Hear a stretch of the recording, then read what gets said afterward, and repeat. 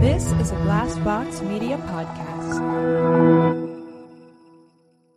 For the past 20 years, I've been working in the apparel industry, sourcing, buying, and printing t-shirts for my clients. The one brand I return to every time is Bella Canvas. They cover all the bases: style, sustainability, color selection, and wearability. These really are the softest shirts available. The best news is they cut their fabric in Los Angeles. And for any of us that know the apparel industry, we know what a big deal this is. Whether you're looking for t-shirts, sweatshirts, joggers, tanks, or long sleeves, Bella Canvas really does have you covered. The best news is that Bella Canvas now has a retail line, available at shop.bellacanvas.com, where you can find more information about this amazing company and discover online exclusives. Use the code DBI2021 at checkout to receive 20% off your first order. Limit 1 per customer. Bella Canvas really did fuel the t-shirt movement. Be different. Be Bella Canvas. There are a bunch of hot topics on the ballot this election. 2 questions have to do with limiting the power of a governor during a statewide emergency. Now, Republicans complained for months over Governor Tom Wolf's decisions during the COVID-19 pandemic. Governor Wolf opposed the ballot questions, but governors don't have power to prevent proposals from ending up on the ballot. Now, in Philadelphia, the city's district attorney is facing a primary challenge. Registered Democrats will decide whether District Attorney Larry Krasner, who came into office on a progressive platform of reform, should get a second term. He's running against longtime prosecutor Carlos Vega, who served under multiple administrations before being fired along with others in the office when Krasner took over.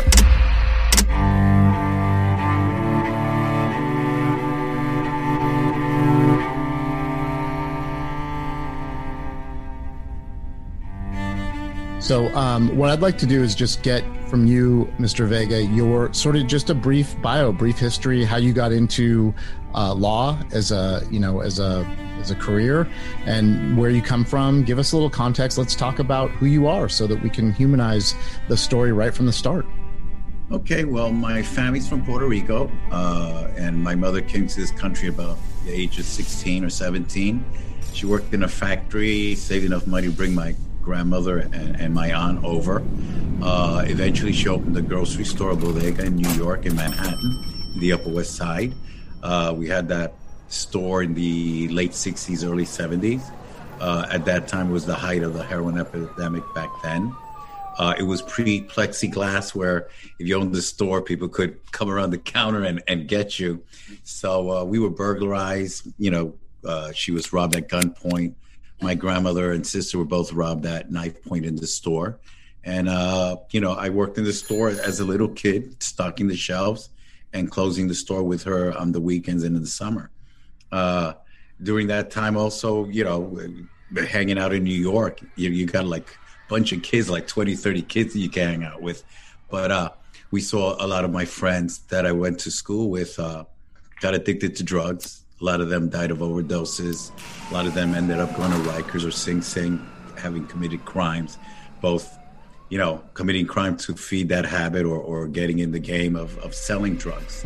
So at an early age, I always wanted to be a prosecutor because I felt like, I needed someone to represent people like my mom.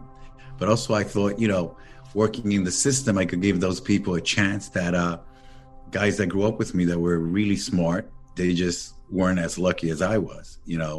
In terms of luck I had also was my mother really thought religion was important. I went to Catholic school, and the Catholic school system is a little safer in terms of public school back then in New York, because I had one friend that was stabbed in the 6th grade, so in the public school system back then in the inner city, you were fighting to survive as opposed to learning. So I had that advantage. I went to Catholic school my whole life.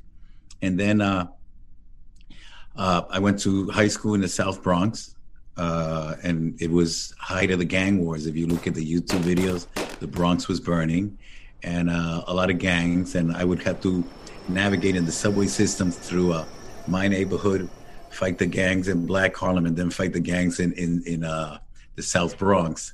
And being in Catholic school, you wore a suit, so you were a target back then. When I entered college, my mother got divorced, so we opened a newsstand in the South Bronx in the subway.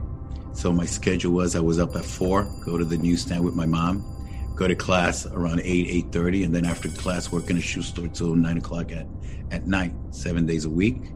But I managed to get good enough grades that I got accepted to several law schools, went to Boston College Law School, and then wanted to be a prosecutor. I didn't get the offers I wanted from New York. I wanted to work either the Manhattan DA's office or Bronx DA's office. Manhattan told me no. People say it's political, so, I didn't get the opportunity. The Bronx waitlisted me, but I had offers from other offices in New York. But then DA Rendell, who eventually became the mayor and governor, that office recruited me. I came over, and I stayed in Philly because my guys my friends that went to work at the DA's offices in New York were not satisfied.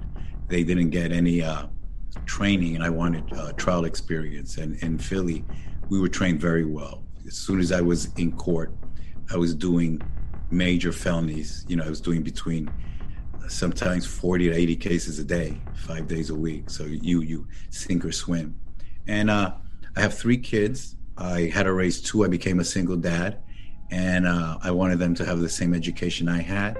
And as a DA, you don't make a lot of money. So rather than leave, because I really felt committed in being that voice for those mothers and fathers who lost their children, I worked 15 years at UPS at night. So murder cases by day, loading, unloading by night for 15 years, and that paid their tuition. Then at 2018, Krasner was voted. He fired 31 of the older people. I was one of those guys that was fired. In the DA's office, I tried a lot of serious cases, gave a break or opportunities to some guys that I could. But in homicide, you're dealing with some very serious things that you can't undo. Right. So just really quick, and I want to it's kind of ironic. Right before the call, Suave texted me and then called me and said that his parole officer was coming over because she wanted to see him in person. So, I just wanted to point that out because we'll probably get to a question around lifetime parole at some point. So you worked in the DA's office through then 3 district attorneys, then Krasner was the 4th? 5. Okay. So you mentioned Rendell. I know Lynn Abraham. I know Seth Williams. Who was between Rendell and Abraham? It was Rendell. Castile, who was a Republican, became a state Supreme Court judge. Lynn, then Seth Williams, and then Kelly Hodge. Okay, Kelly Hodge. Okay, right. Okay.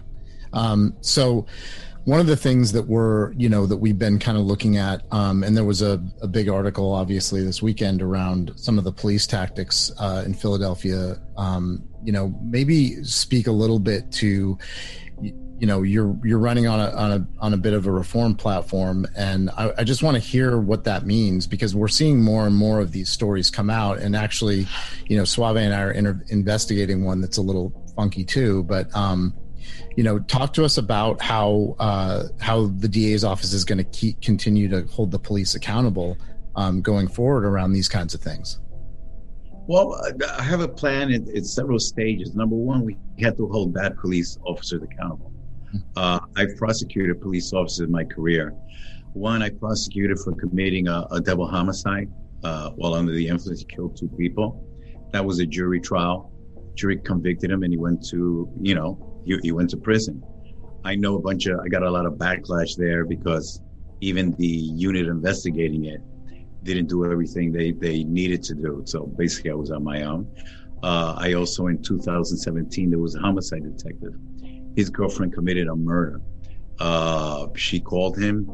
He got rid of evidence, basically destroyed it, got her out of the city, got her out of the state, and eventually took her out of the country. I investigated that case. She pled guilty to murder, and I prosecuted him for the felony charges of destruction of evidence and all that. And when we were about to start the jury, he ended up pleading guilty to all the felonies. And the deal he got was he got to do his sentence in another county. That way he wouldn't be in jeopardy since he was a Philadelphia detective.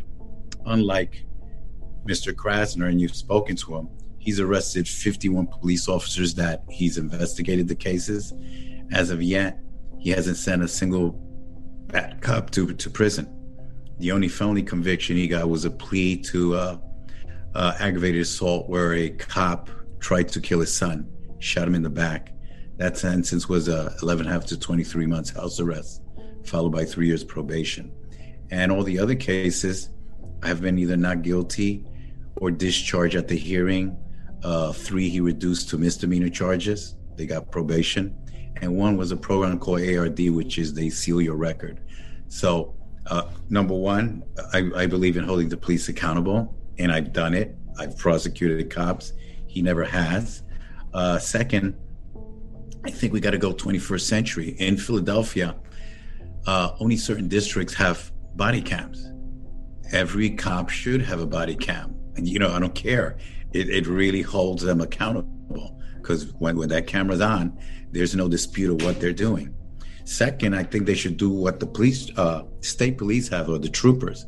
They all have a dash cam on their car. And that's another video that you can see wide what's going on. So I think that's accountability through technology. Third, I want to bring in the community. You need to, rather than arguing, you need to bring them back and have the community say, listen, this is what you're doing right, but this is what you're doing wrong. And at times it's going to be an uncomfortable conversation, but rather than, laying blame or whatever, admit what you're doing wrong and let's move forward. Because the bottom line is the community wants the police, but they want to be treated with respect, dignity, and have policing that they believe are appropriate. And I'm sure the police don't want to be vilified or hated. They want to be, okay, we're part of the community. You're not hating us. And then another thing I want to do is I want to change the police training. The police, from the police academy, they have continuing education, train themselves. And it creates an attitude of us against them. You don't understand that. We're the thin blue line. That's wrong.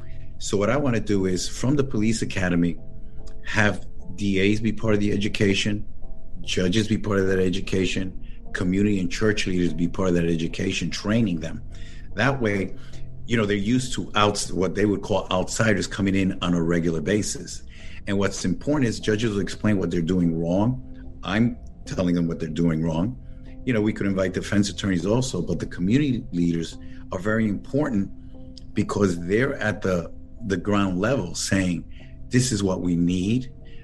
This is what you have to change. And suddenly they don't have that knee-jerk reaction going, you don't know us, because we've been there the whole time.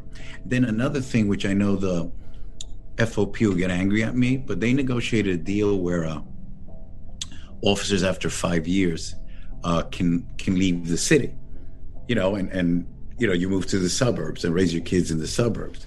I think we have to change that if you're a Philadelphia cop, you live in Philadelphia. Your kids go to school in Philadelphia. You own a house in Philadelphia.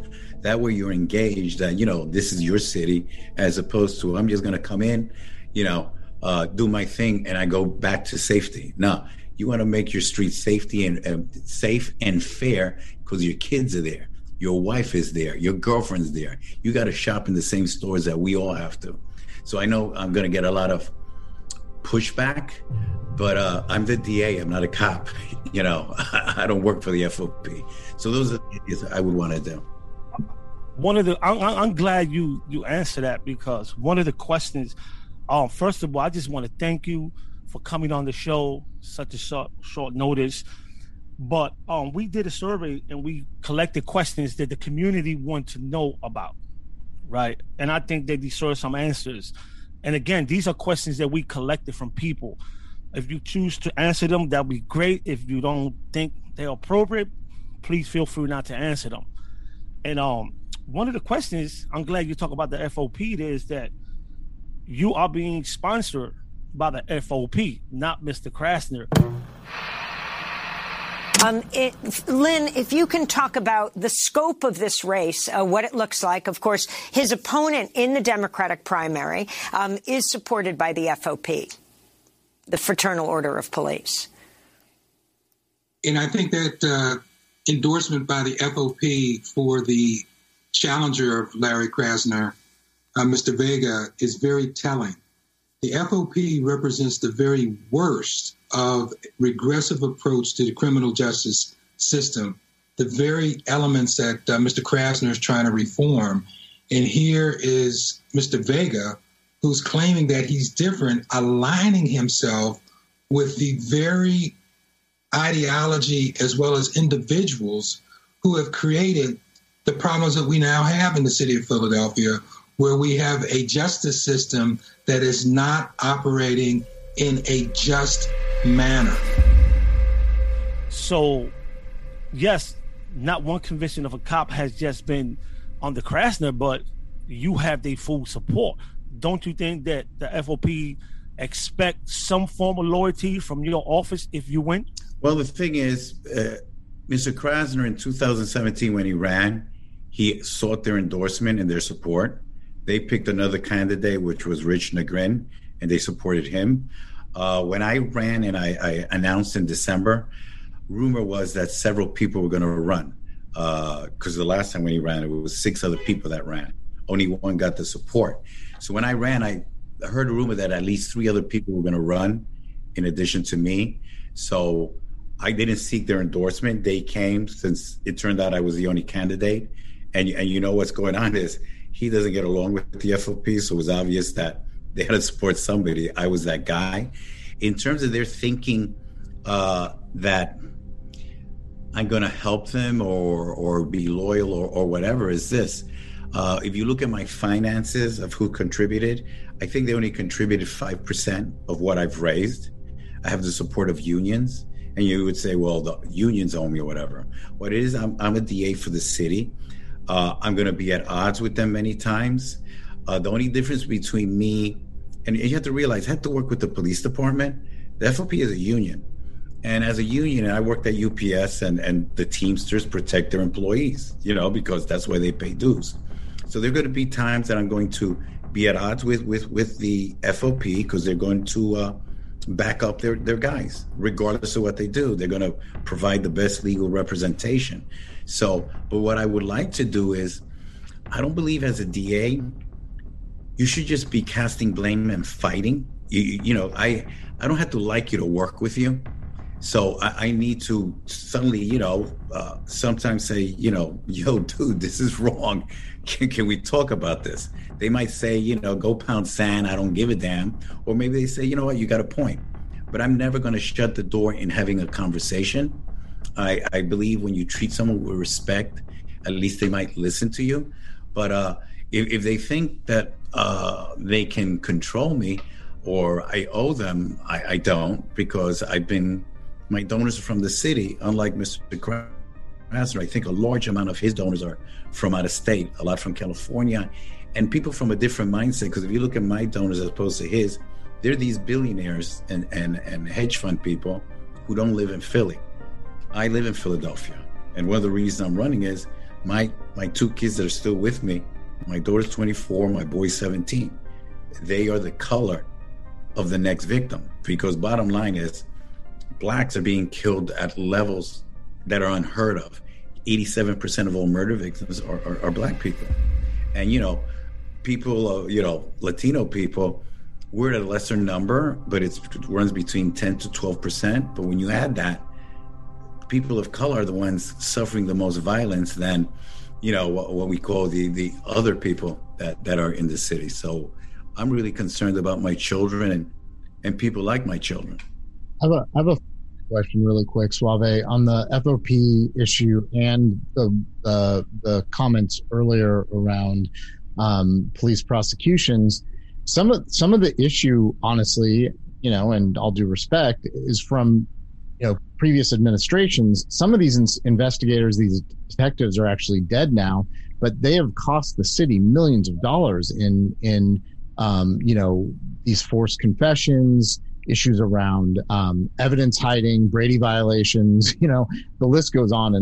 And, one of the things that concerns me, and we have a progressive district attorney in San Francisco as well that's under the same kind of fire Krasner's under in terms of the certain crime rates.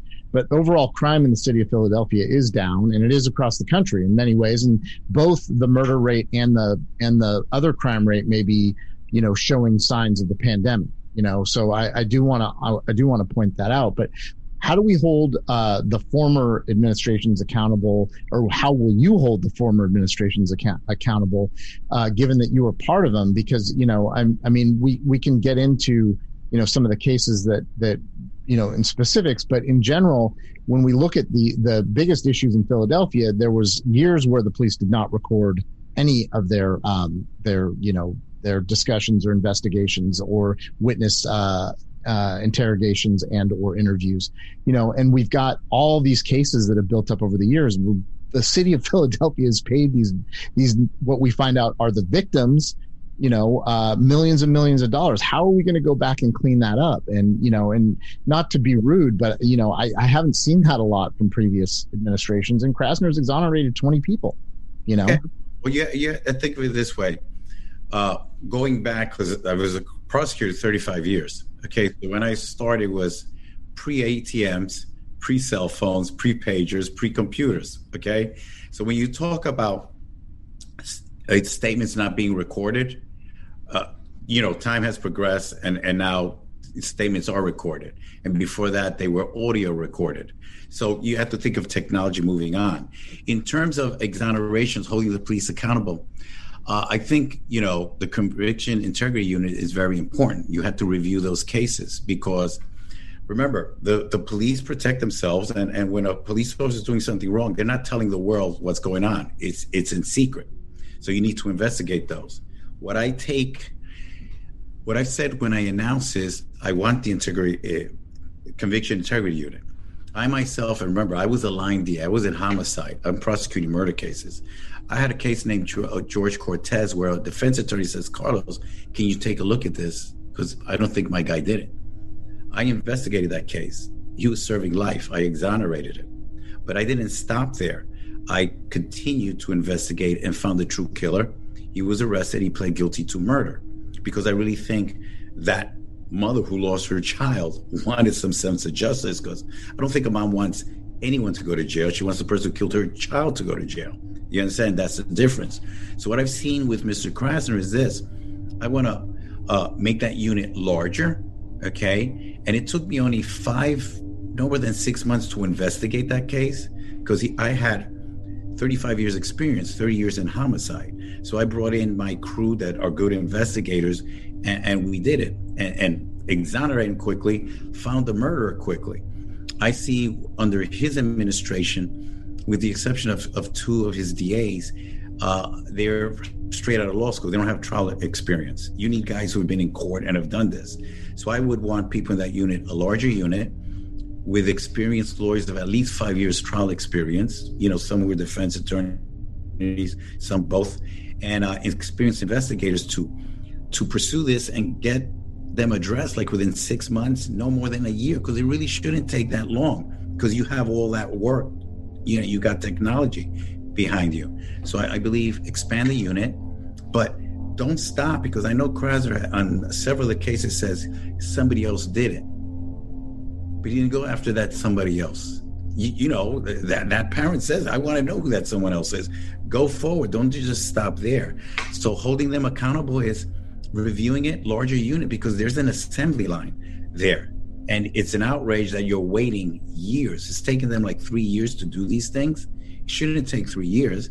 And then I realized guys that go pro se, the ones that are being dressed are the ones in the Innocence Project, or if your family got money to pay for a lawyer and you get to the head of the line. But there are guys who've been in prison a long time that they've lost touch with family. They don't even have people to put money on their for commissary.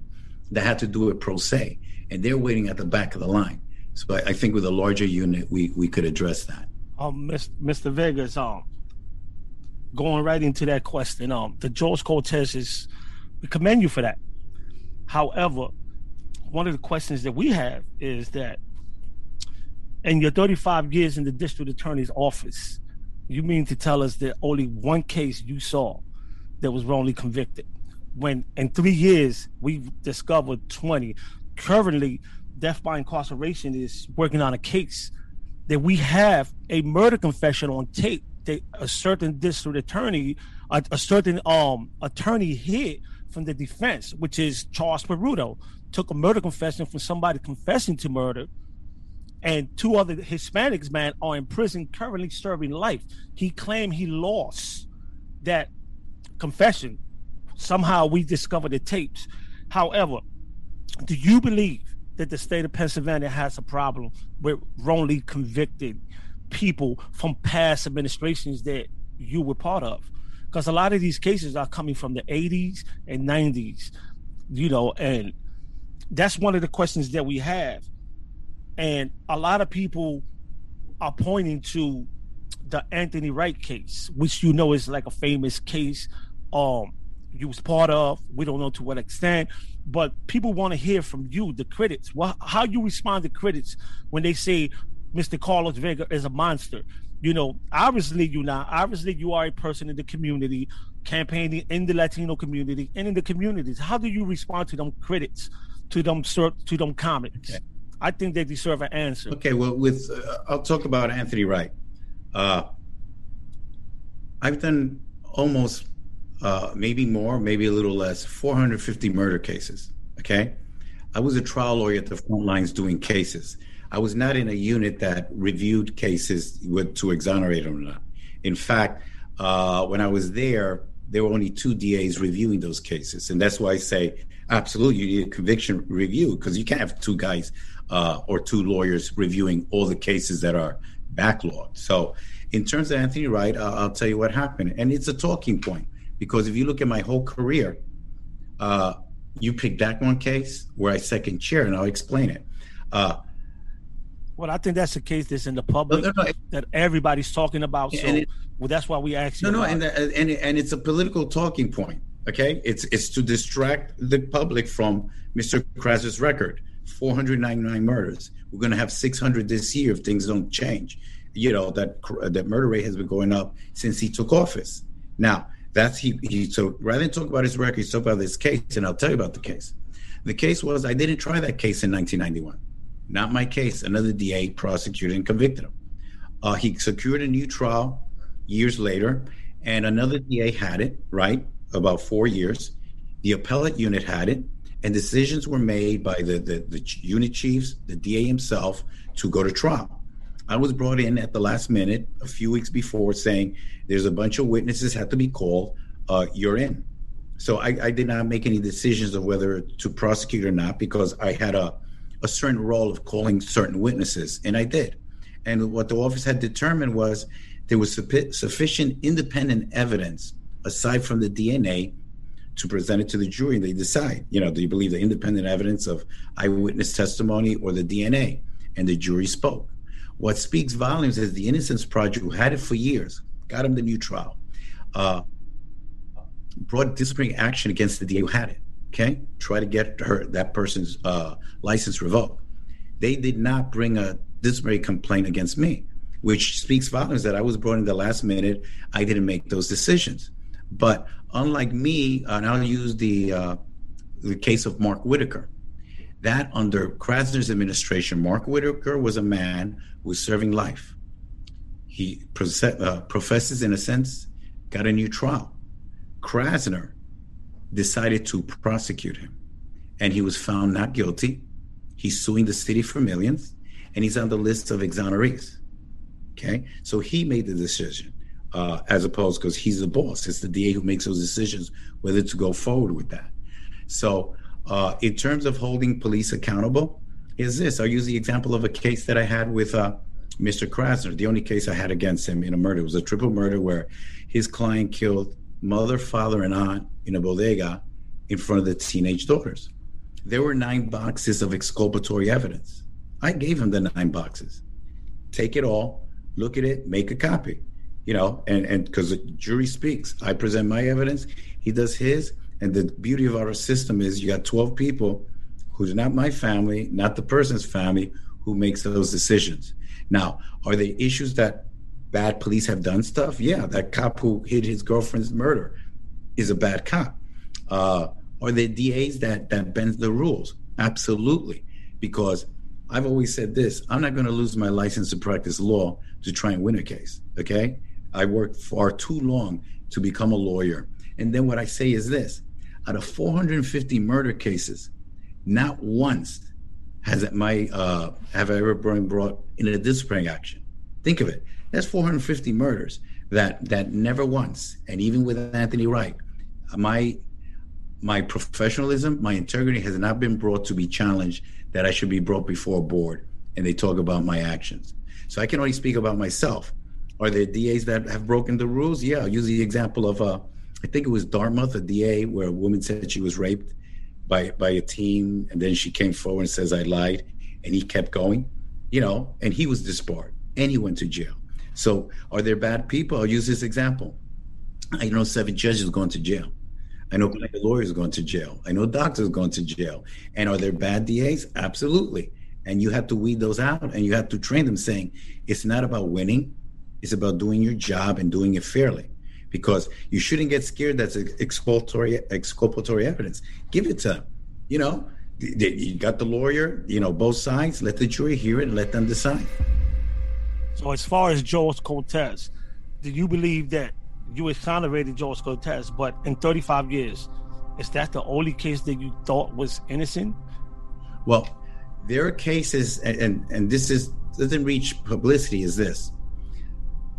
Under my oath, if I believe someone is innocent, I cannot proceed. So there are cases that I've called exceptionally cleared, where they had circumstances. There are cases that it's had to be reviewed, that I said they didn't do it. But the one that sticks in my mind was a bunch of years ago when I was what I call a baby DA. I wasn't in homicide yet, where 5 guys were charged with doing a robbery. And when I prepped the witnesses, they said, well, we picked them because they're black. And I said, well, yeah, they're black, but can you identify who they were? And they said, no, we were angry and they brought the guys. And I remember from their records, they had bad records that they do robberies, but I still stood up in open court and said, Judge, I'm dropping the charges. And I remember the judge, he's now a federal judge in the Third Circuit, says, you're very lucky you had Carlos here, because he could have just put them on and they would have ID'd you. I said, I can't do that. But you also have to realize this, I've been on the front lines as a trial lawyer. I've never set policy. They never made me a unit chief, even though I was the first Latino in the homicide unit and the only one in not only the city, but in the entire state of Pennsylvania. I was the only Latino prosecuting murder cases, and they always kept me in the courtroom. They never gave me the privilege or the responsibility of running a unit.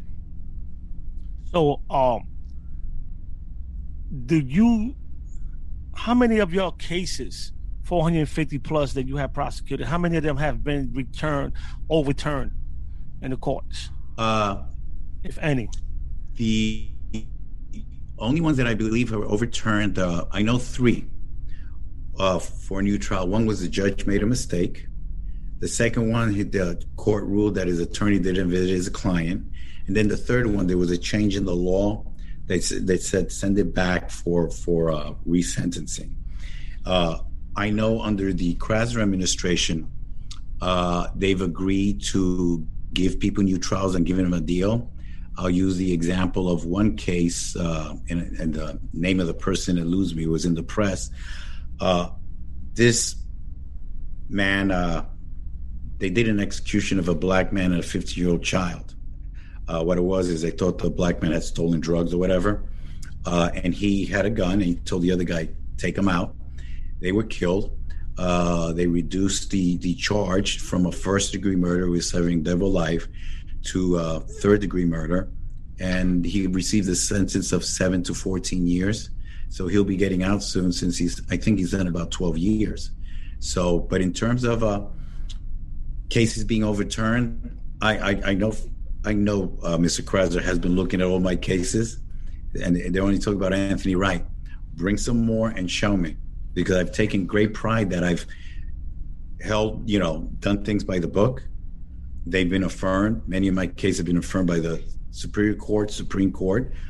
So I don't know of any. I know those 3, and I've heard of some cases that their murders have been reduced to third degrees, and they begin in lesser sentence than life.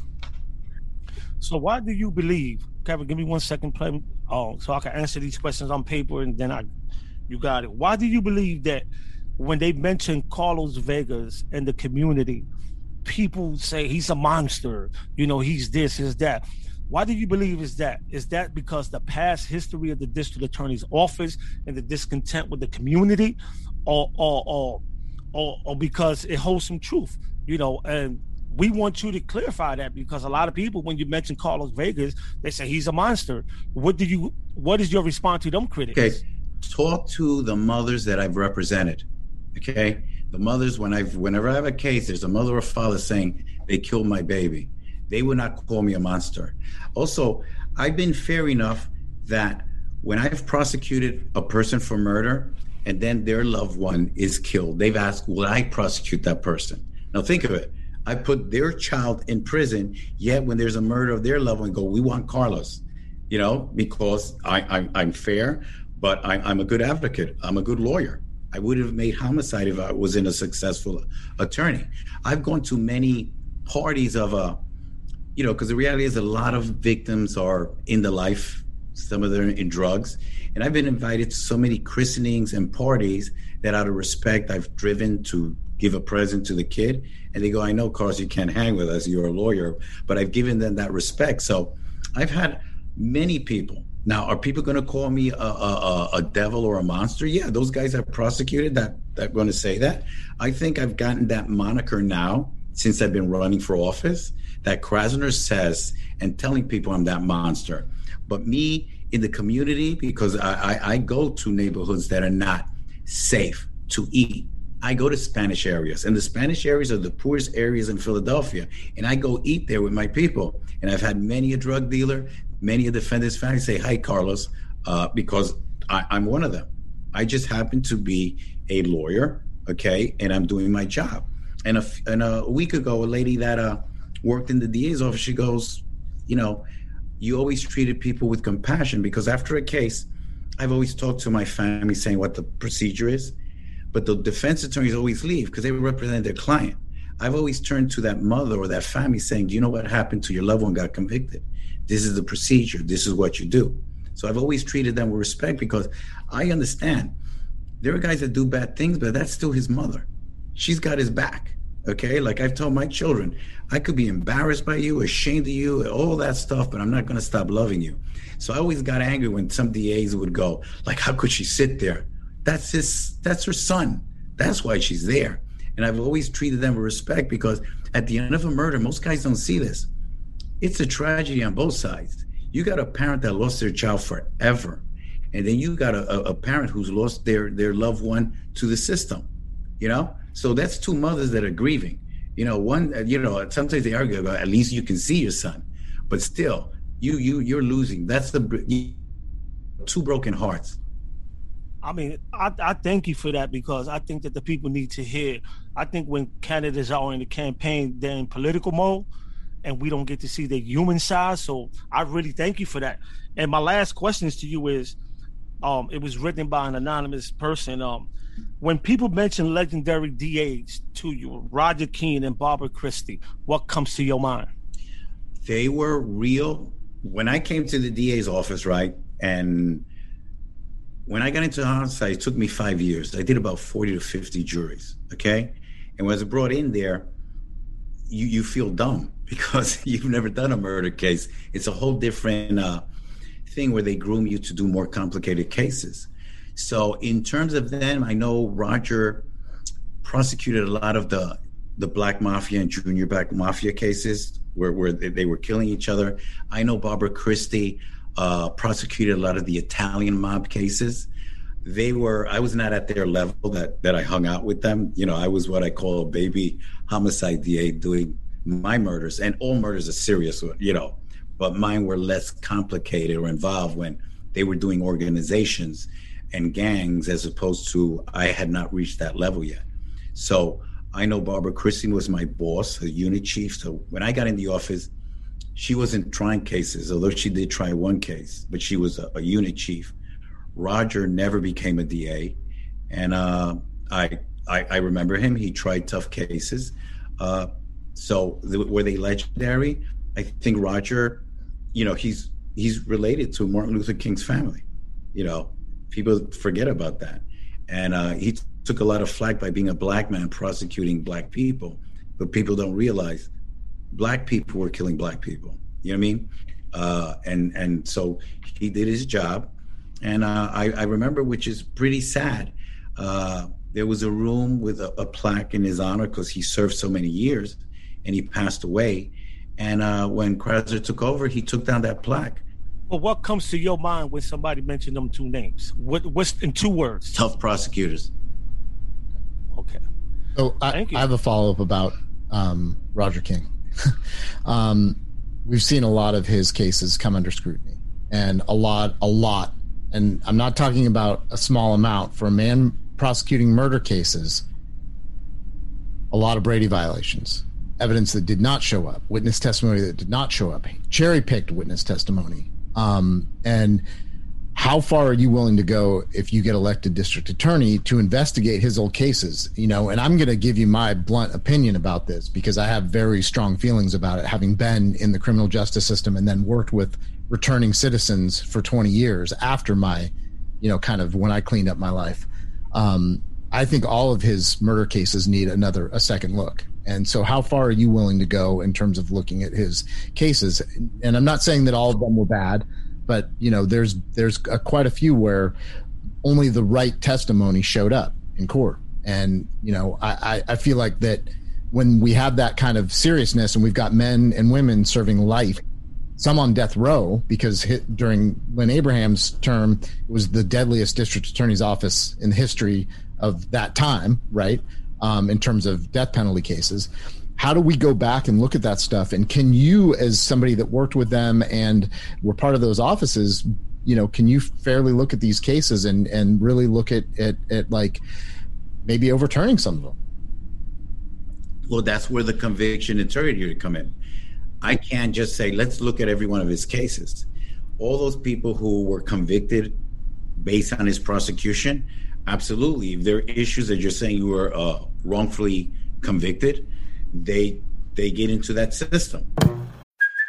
Hey, it's Kaylee Cuoco for Priceline. Ready to go to your happy place for a happy price? Well, why didn't you say so? Just download the Priceline app right now and save up to 60% on hotels. So whether it's Cousin Kevin's Kazoo Concert in Kansas City, go Kevin, or Becky's Bachelorette Bash in Bermuda, you never have to miss a trip ever again. So download the Priceline app today. Your savings are waiting.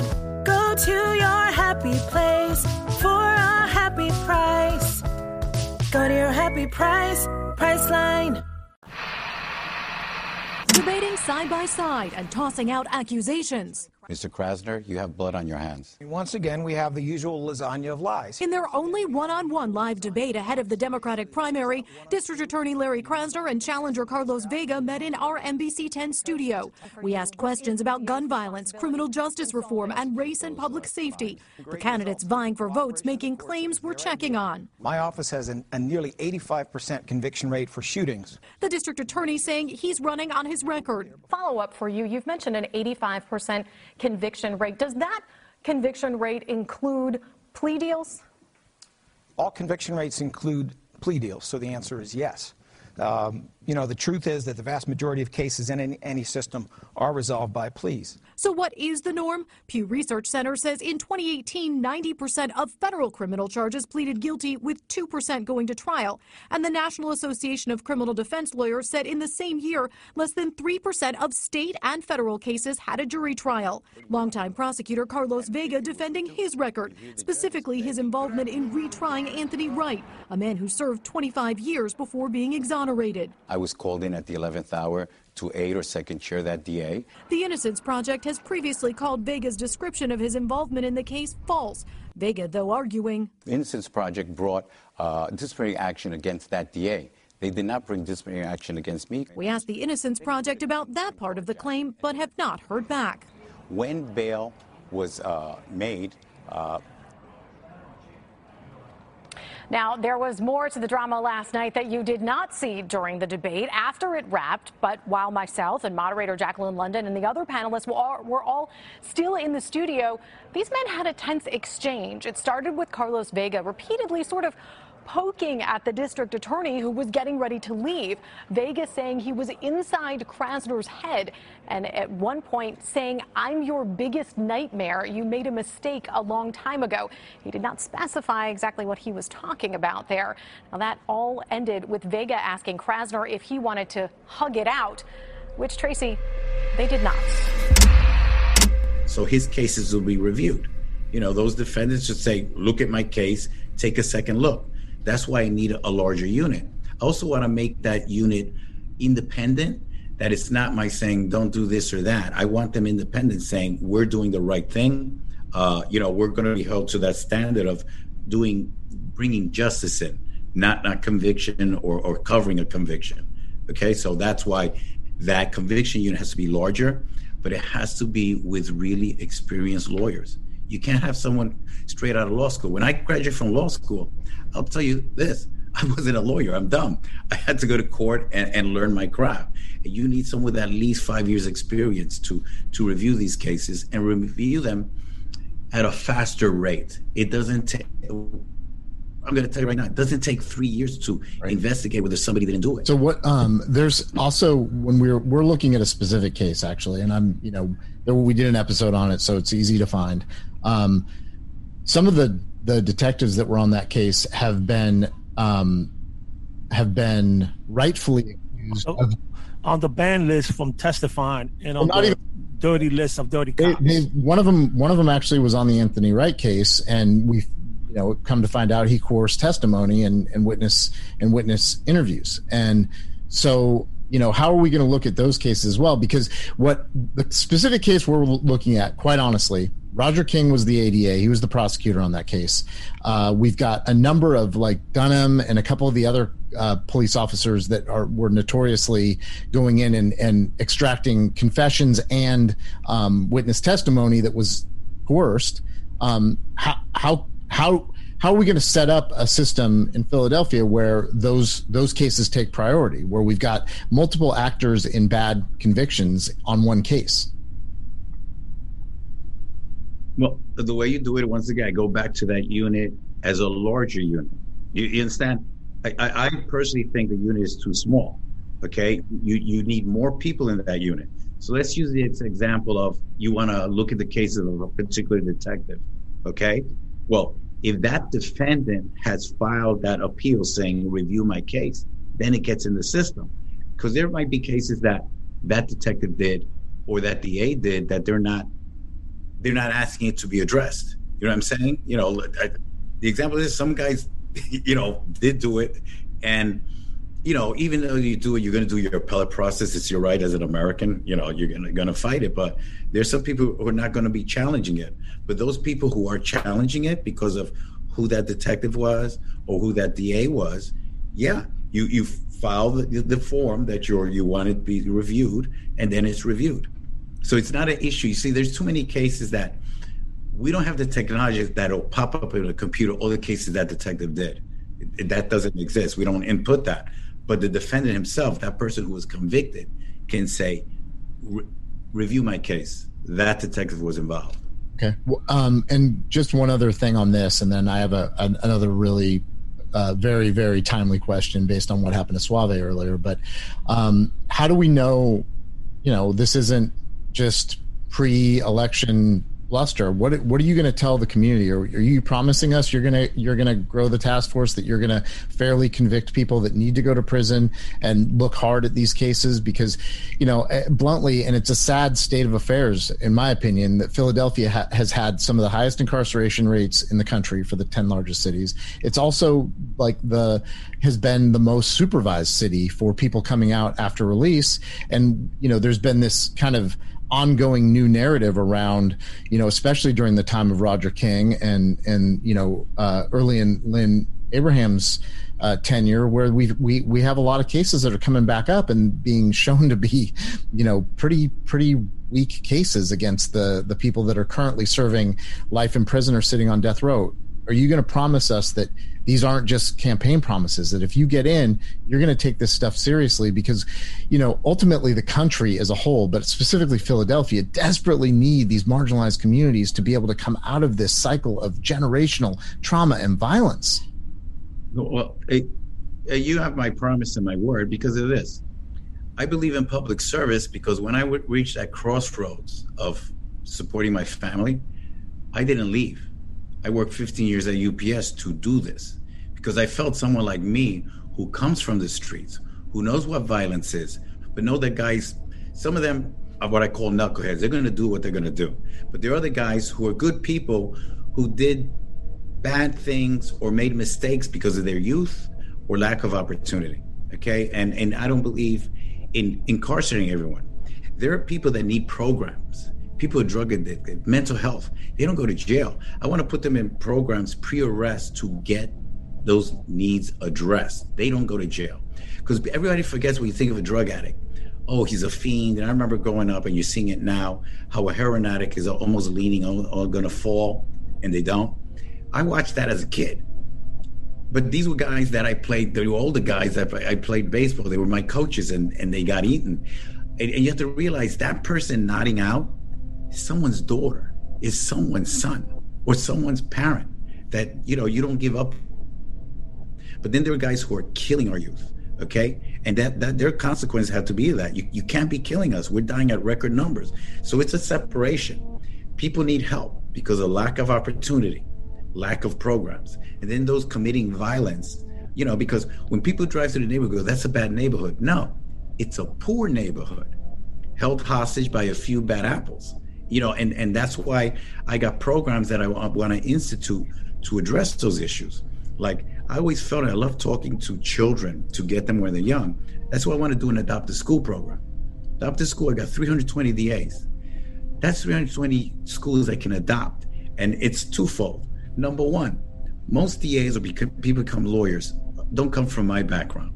They come from better or more affluent families. So when they drive through the neighborhood, they go, oh my God, this is horrible. But if they go to that neighborhood, they'll realize, wow. And they're going to be every other week have to be there a full school day of seeing the kids coming into school, talking to the parents, talking to the faculty, having to eat lunch in that area that they realize, wow, this is a good neighborhood, except the houses look messed up because they're poor. But these are good moms and dads. So then they learn that a black neighborhood is not a dangerous neighborhood. It's a poor neighborhood. Then also they'll become role models to those children, because I never saw a lawyer, although I wanted to be a lawyer. I saw one on TV. And then you talk to the parents, and a lot of times the parents are afraid to call the police because they don't want to be a witness. But they can tell that DA, listen, that house is a problem, or these people are doing this, and then I can take care of it, and they feel safe. And then I want to bring in what I call children's court, which they had in the high schools before, and they took it out. When a kid does an infraction, don't suspend them. Have like a mini trial. Have your DA, your defense attorney, judge, and a jury of kids. And if the kid's found guilty, they decide what the penalty is. Clean up graffiti, write a letter of apology, clean a classroom. That way they learn, okay, there are rules here that should be followed, and there are consequences as opposed to taking it to the streets. Also, when you talk about probation, you mentioned about lifelong probation. This is what's bothered me, and it's twofold. Number one, let's say when a guy gets out of prison, you usually don't have anywhere to go, so you go with your mom. And what if your mom's dating some knucklehead who's disrespectful or abusing her? You're going to freak out. I need the probation department not to come to me when he's violated, but come to me saying, this guy has a bad living situation. You got to live with his mom, but is it a bad environment? So we got to, work on proper housing to get him out of that environment. Also, with probation, people just say probation, and that's it. And Krasner shortens probation, which is, short-term supervision. What I want is what I call a learn and earn program, which is when you're on probation, I'm going to give you a roadmap to success. So I use the example of someone who's addicted to drugs. As you're in that drug counseling program and successful, your probation is getting less and less and less. Then the next stage would be you get parenting classes, because people forget. Usually their parents, their children are being neglected or abused. As you're in that program and you're succeeding, I lower your probation. Then when you get counseling, GED, vocational training, whatever, it's being reduced as you're in that program. And finally, when you get a job, and I'm talking about on paper that you're paying taxes, I terminate your probation. So basically, I'm telling you, these are the things you do, and you walk off that probation. Because I've looked at this, and they used to make fun of this judge I was in front of. Whenever her probationers got their GED, she would bring them in and we'd buy a cake and celebrate. And it sounds corny, but it meant the world to them that they had achieved. So what I look at a probation is when you get on probation, you've lost your self-respect, your self-esteem. You're going like, who am I? But if you achieve all that, you've regained your self-respect, your dignity. You're saying, look at what I've done. And I have to give credit to that you're not that person that was on probation. You're a taxpayer now. You've achieved a lot. So that's the way I think, having grown up in the hood, being with guys like that. So I want to bring a change, but the thing is, the bottom line is I want to keep people alive. Like you laid out your plan. Did that plan include working hand on hand with formerly incarcerated people that's out in the community in Philadelphia, like myself, trying to better the community? I'm out there giving out food. I'm out there giving people therapy, bringing people into therapy. I'm out there getting people coming home from prison. They have nothing. Using my own money, taking them shopping, making sure that they have the proper resources to at least navigate the system. Did that plan that you lay out include working hand on hand with the community of formerly incarcerated? That's another program, because I'm talking about probationers, and what you're talking about, people who did their time and are coming out, and that's a whole different situation. And what I want to do with that is this: to reduce the violence, I want to institute what's called a focused deterrence program. And I don't know if you looked at my platform, but real quick is this: law enforcement investigates the small group of people committing the crime in that community. They're at-risk youth, at risk of dying or at risk of going to jail. And what you do is then you bring in the mayor, city council, community groups, and business people to offer them another path of saying, these are opportunities we're going to give you, and we're asking you to put down the guns yourself. If not, you commit crime, we're going to prosecute you. And what I want is, partly like a person like yourself, is this: I need what's called violence interrupters, because it's really easy for some person who read about poverty or violence to lecture. And people on the street go, you don't know what you're talking about. But a person like you, a violence interrupter, is saying, look, I've been there. I've gone to jail. I've done wrong. And look at what I did. I could have complained and keep doing it, or I could say, you know what? This is not going to happen to me again. So you come with a credibility with the youth saying, okay, he's been there. He's done that. There's some kids who are not going to listen to you because they know better than you. But also, I want to deal, and running for office, I've dealt with a lot of unions that I've gotten their support. And they said, we don't ask if you have a felony. You could be a painter, a plumber, all that stuff, and get a good job that you can support a family, benefits, all that stuff. But you need to become aware when you're doing your time that these opportunities are available. A lot of times you get out and you go, you mean I could be a plumber? I didn't know that. You mean? So we have to, in that community, say, okay, you're doing your time. You could do what I call good time, saying, rather than being warehouse, saying, I'm going to get all the credits I got. I want to learn carpentry or plumbing or electrical work. Do those math courses. When you get out, those unions are there. That's saying, yeah, we need guys. The same way I want those unions also to come on a regular basis to the high schools, because college isn't for everyone. And a lot of kids don't realize, they think like, if I don't go to college, I'm not going to make money. I use the example, if your toilet's overflowing, I'll pay that guy $1 million to stop it because I don't know how to do it. So those vocational programs are very important because they're needed. We just don't know, like putting up crown molding. Some people know how to do that. You'll pay for that. But our kids don't know that. And our people incarcerated, because I know in college, in prison, you can get your college degree and everything. But I think you need to deal with a lot of the vocational thing because guys are good with their hands. So I think there has to be a step down from getting out of prison, that you don't get out, because it's got to be scary. You get out and you go, now what? You have to have a plan. Like, no, not now what? I send my resume. I've learned this trade in prison. Give me a job. Know where that local is, like, local whatever, sheet metal. You know where to go there. The day after you get out of jail, you go there.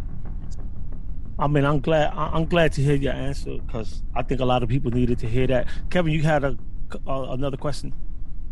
Well, I just wanted to follow up. So the example that we have here in this interview is Suave. He's on lifetime parole. His sentence on parole is longer than his sentence was after he was resentenced a few years back.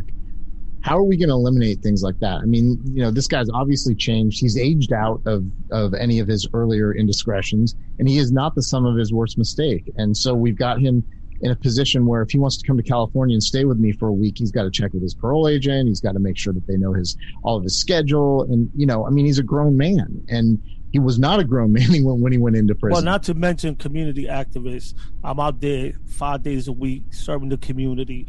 I work for a behavioral health clinic where we offer therapy to returning citizens and anybody else that been traumatized in the community. All they got to do is call. I get them in for therapy. I got my degree from the University of Villanova, and I'm out here trying to bring a change to the community because I live in North Philly, so I see the damage that's happening. But yet I'm on lifetime parole, which I think is a waste of tax dollars because I'm not in the street. I don't sell drugs. I don't drink. I don't smoke. I don't hang out. And when I do hang out, it's to go out to community events. But yet the system still feel that for a crime that I was accused of 35 years ago, I should be on lifetime parole, even though there's evidence that was withheld. But that's a different story. So when Mr. Vegas went, I could take that to his office. But however, I just feel that it's messed up, and I'm hoping that some DAs see that we don't need to keep these guys on lifetime parole and advocate on our behalf. Well, that's an issue we have to address with the legislator, and the DA's office has a legislative unit that we could bring in legislation and go to different senators or whatever, saying, would you be interested in this legislation? What you're saying is correct, because a person like you doesn't deserve lifetime parole because you have achieved everything you need to do. This is holding you back. So there has to be a procedure where, I don't know if, let's use you as an example. Your parole officer, I'm sure, is aware of everything you've done and everything you've achieved. In fact, maybe your parole officer says, I'm sorry for the inconvenience, but I got to do this stuff. So I think we need to do legislation of saying this. When you've done certain things or turned your life around, and let's say the parole officer verifying, saying, look, I know this guy, I've supervised him for this number of years, this is a waste of our time, a waste of our resources. Let's have a procedure that, let's say the DA's office has a hearing, right, with the parole board saying, I'm the DA, this is the probation officer, parole officer saying, I believe this person, his parole needs to be terminated because of these reasons. And then the parole board says, it's done. So that, I've never seen any legislation like that. You're not the first person who has complained about that issue of saying, look, I'm not that guy anymore. I don't need that. An example is this. In running for office, I've had so many people that are going to vote for me that have misdemeanor charges. And they say, this is holding me back. Well, I want to put in a procedure that, I have a clinic where you come in and we'll do the paperwork for you, bring it into court, because several people have been a misdemeanor when they were 18 and they're 35 years old. Never a hiccup. Like, really, you're going to have that stain, you were young and dumb. You have to realize that. So but a lot of them have to hire a lawyer or don't know the procedure. I'd say, have a certain day of the week where there's a clinic saying, okay, those guys who have a conviction and you think it should be removed, come over here. We'll do this stuff for you free. You just got to fill out the paperwork and you know where to go. Because a lot of times people don't know where to go. Like they go, I want it expunged, but that's all you know. You don't know where to go. Well, you come to the office. We know it. Right. So in closing, I think CrowdSpace has a question for you. And Shaun King, we just came across an article that you claim to threat to sue him. Don't you think that Shaun King is exercising his constitutional right and expressing his thoughts about a certain candidate? And guess what? Under the Constitution, I'm exercising my right to not have me threatened, my family threatened, or my followers or people of color being called racist. So guess what? What Shaun King has made the mistake of is this. I fought my whole life to get out of the hood. I've broken barriers. I've been called a token even when I was a homicide prosecutor. I've been discriminated against. I've been pulled over by the police. But you know what I have? What my mother taught me? Life is unfair. Get up and fight. So Shaun has attacked me personally and my family, and I'm using the law. So he has his First Amendment right, and I have my right to use the court, and the court will decide who's right or wrong. So, again, I think this has been an incredible interview. I think people will get to see the man and not the politician and not the candidate, the man behind the candidacy for district attorney in Philadelphia, which is Mr. Carlos Vegas. And on behalf of CrowdSpace and everybody out there that will be listening, May 18th is the primary in Philadelphia. I would like for you to tell the people of Philadelphia why May 18th you deserve their vote. The reason I deserve their vote is this: I care. I've devoted my whole life to serving the public. I've been that voice for people who are not heard. I bring in a measure of compassion because I've been there. I know what it is to be hungry. I know what it is to be scared. I know what it is to face things that are unfair, both as a young man, as an adult, when I was fired in 2018 after 35 years of service. So I'm going to bring in a measure of saying that I want to save people that are good people that have made mistakes, save those people who are addicted to drugs and swallowed up by the streets. But that same token, I want to make sure that mother's not worried about sending her kid to the store or that kid playing in the playground, because our youth has to be cherished, okay? A mother shouldn't get a knock on the door saying their baby's dead. So I'm going to make our streets safe, but I'm going to bring in reform. And I got ideas, since I've lived through it, to, be role models for our children, educate people, and then hold the police accountable and bring in real change in the police department, and have someone with the courage to break barriers. When I should have gone to college, I should have become a lawyer. And when people flunked the bar, everybody thought I flunked the bar. I didn't, I passed. So I've had to break barriers my whole life. And I think, and it shows from my history, is this: I don't want to turn my back on my people. We need to be heard.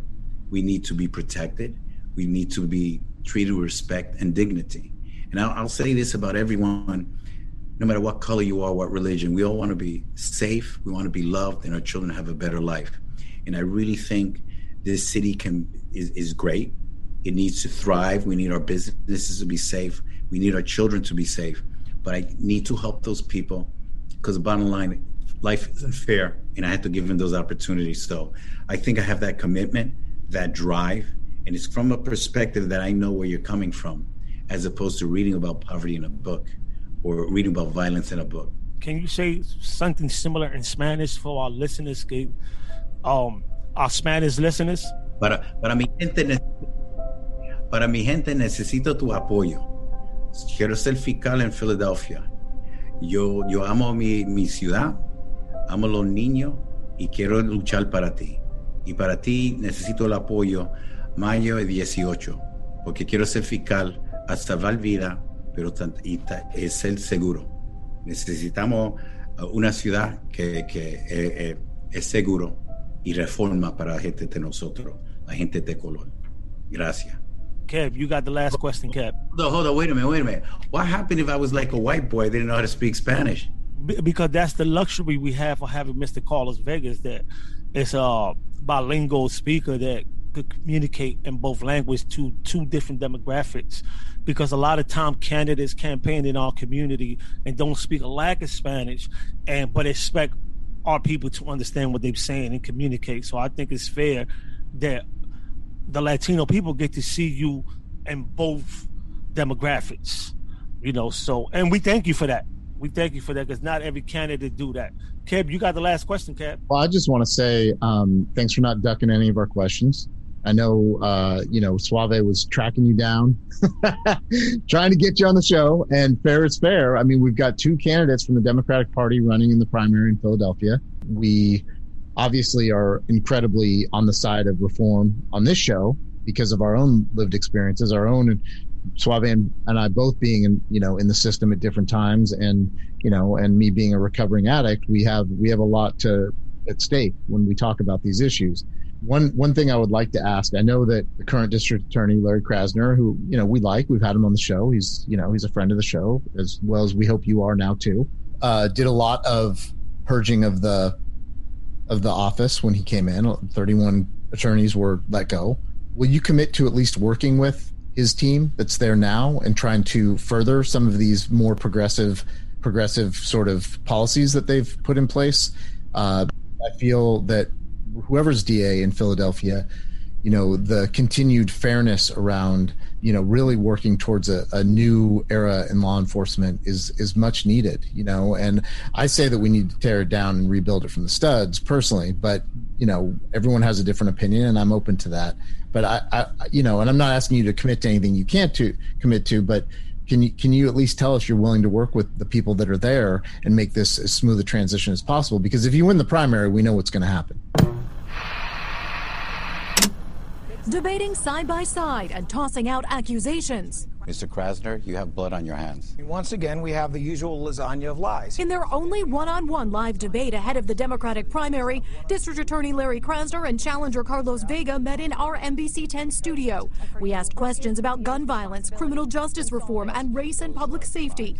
The candidates vying for votes making claims we're checking on. My office has a nearly 85% conviction rate for shootings. The district attorney saying he's running on his record. Follow-up for you. You've mentioned an 85% conviction rate. Does that conviction rate include plea deals? All conviction rates include plea deals, so the answer is yes. The truth is that the vast majority of cases in any system are resolved by pleas. So what is the norm? Pew Research Center says in 2018, 90% of federal criminal charges pleaded guilty, with 2% going to trial. And the National Association of Criminal Defense Lawyers said in the same year, less than 3% of state and federal cases had a jury trial. Longtime prosecutor Carlos Vega defending his record, specifically his involvement in retrying Anthony Wright, a man who served 25 years before being exonerated. I was called in at the 11th hour to aid or second chair that DA. The Innocence Project has previously called Vega's description of his involvement in the case false. Vega, though, arguing the Innocence Project brought disciplinary action against that DA. They did not bring disciplinary action against me. We asked the Innocence Project about that part of the claim, but have not heard back. When bail was made, Now, there was more to the drama last night that you did not see during the debate after it wrapped. But while myself and moderator Jacqueline London and the other panelists were all still in the studio, these men had a tense exchange. It started with Carlos Vega repeatedly sort of poking at the district attorney who was getting ready to leave. Vega saying he was inside Krasner's head, and at one point saying, "I'm your biggest nightmare. You made a mistake a long time ago." He did not specify exactly what he was talking about there. Now, that all ended with Vega asking Krasner if he wanted to hug it out, which, Tracy, they did not. Well, the thing is this, and people, you're not the first person to ask me, but people ask me more blunt. When I come in, am I going to fire everyone? No, absolutely not. I'm going to review people's files. I'm going to interview them. And there's a period of time that I'm going to see who can cut the mustard or not. But no, I'm not going there to say, okay, I'm in power. Whoever knew Larry or whatever, got to go. No, this is a business decision. It's not about petty grievances. It's about saving this city. So day one, I had to hit the ground running to reduce this murder rate, to reduce the shooting rate, and bring in the reform. So no, I want people to work with me, okay, because I have vision. People, because I've been a DA so long, think I'm some sort of hardcore right-wing person. No, I'm in the middle. I want reform, but I want safety. So I hope those people share that vision with me and say, let's bring in reform. Absolutely. But let's make sure our children are not dying at record rates. So no, they're not leaving. Okay, I mean, they have a right to leave because they'll do whatever they want. But I really want to work with the people and train them properly because in one of the debates they said how the attorneys, and I know that for a fact, saying they're undertrained, they don't know what they're doing in court. I know I'm a good lawyer because of the training I received. I want to bring that training back, but also I want this commitment because I see this when I've lectured. DA doesn't work 9 to 5. It's a 24/7 job, okay? So they have to realize that. I don't want people leaving at 5 o'clock like they're punching a clock. You do what you got to do till the work is done, because if you fail, someone's going to die. You can save a life. So I need people to be committed with that mission of we're here doing God's work to protect people and bring some justice to everyone. So all my people on CrowdSpace, the millions of people out there that's going to be listening to this, May 18th is the primary in Philadelphia. You have a choice to make. 2 candidates, 2 views, 2 platforms. Who will win on May 18th? You listening to Death by Incarceration on CrowdSpace Media with Kevin McCracken and Suave Gonzalez. And if y'all heard it here first, then y'all know it's official. Death by Incarceration. Thank you, Mr. Vega. We hope to have you back on the show again. We here to give the public a look on the system on every level. Whether we agree with a certain candidate's view or not, we believe in providing a platform that will show fairness. And the same way we have Mr. Krasner, we thank you from the bottom of our heart for you coming on, because I think that the community needs to see both candidates, not just one. And before I go, it's just dawned in my head. How do you feel that the Philadelphia Inquirer endorsed Mr. Krasner and not you? And we could close with that. Well, the Inquirer is entitled to their opinion. These are people that had not lived my life or your life. So it's easy for them to pick a side. I know who I am. I think you guys talking to me see where I'm coming from. So, you know what? The Inquirer is one thing. I'm worried about the voters, the people listening to you, that are listening to me, that when they close that curtain and go, I'm not going to let some elitists tell me who to vote for. I heard Carlos, I heard Krasner, and I want Carlos. Good. So people, again, do not let fear, Mangal, dictate your decision when you go into the booth on May 18. Vote with your conscience, is not with your emotions. You are listening to Death by Incarceration. Again, with my partner, Kevin McCracken and Suave Gonzalez, with our special guest, Mr. Carlos Vegas for DA. May 18, primary in Philadelphia. Thank you very much, Mr. Vega. Okay. Thank you guys for having me. Death by Incarceration was created to look at every aspect of the current criminal justice system. Each week, we will share stories intended to shed light on institutions that viciously target and harm marginalized communities, specifically communities of color. Brought to you by CrawlSpace Media, Suave Gonzalez, and Kevin McCracken.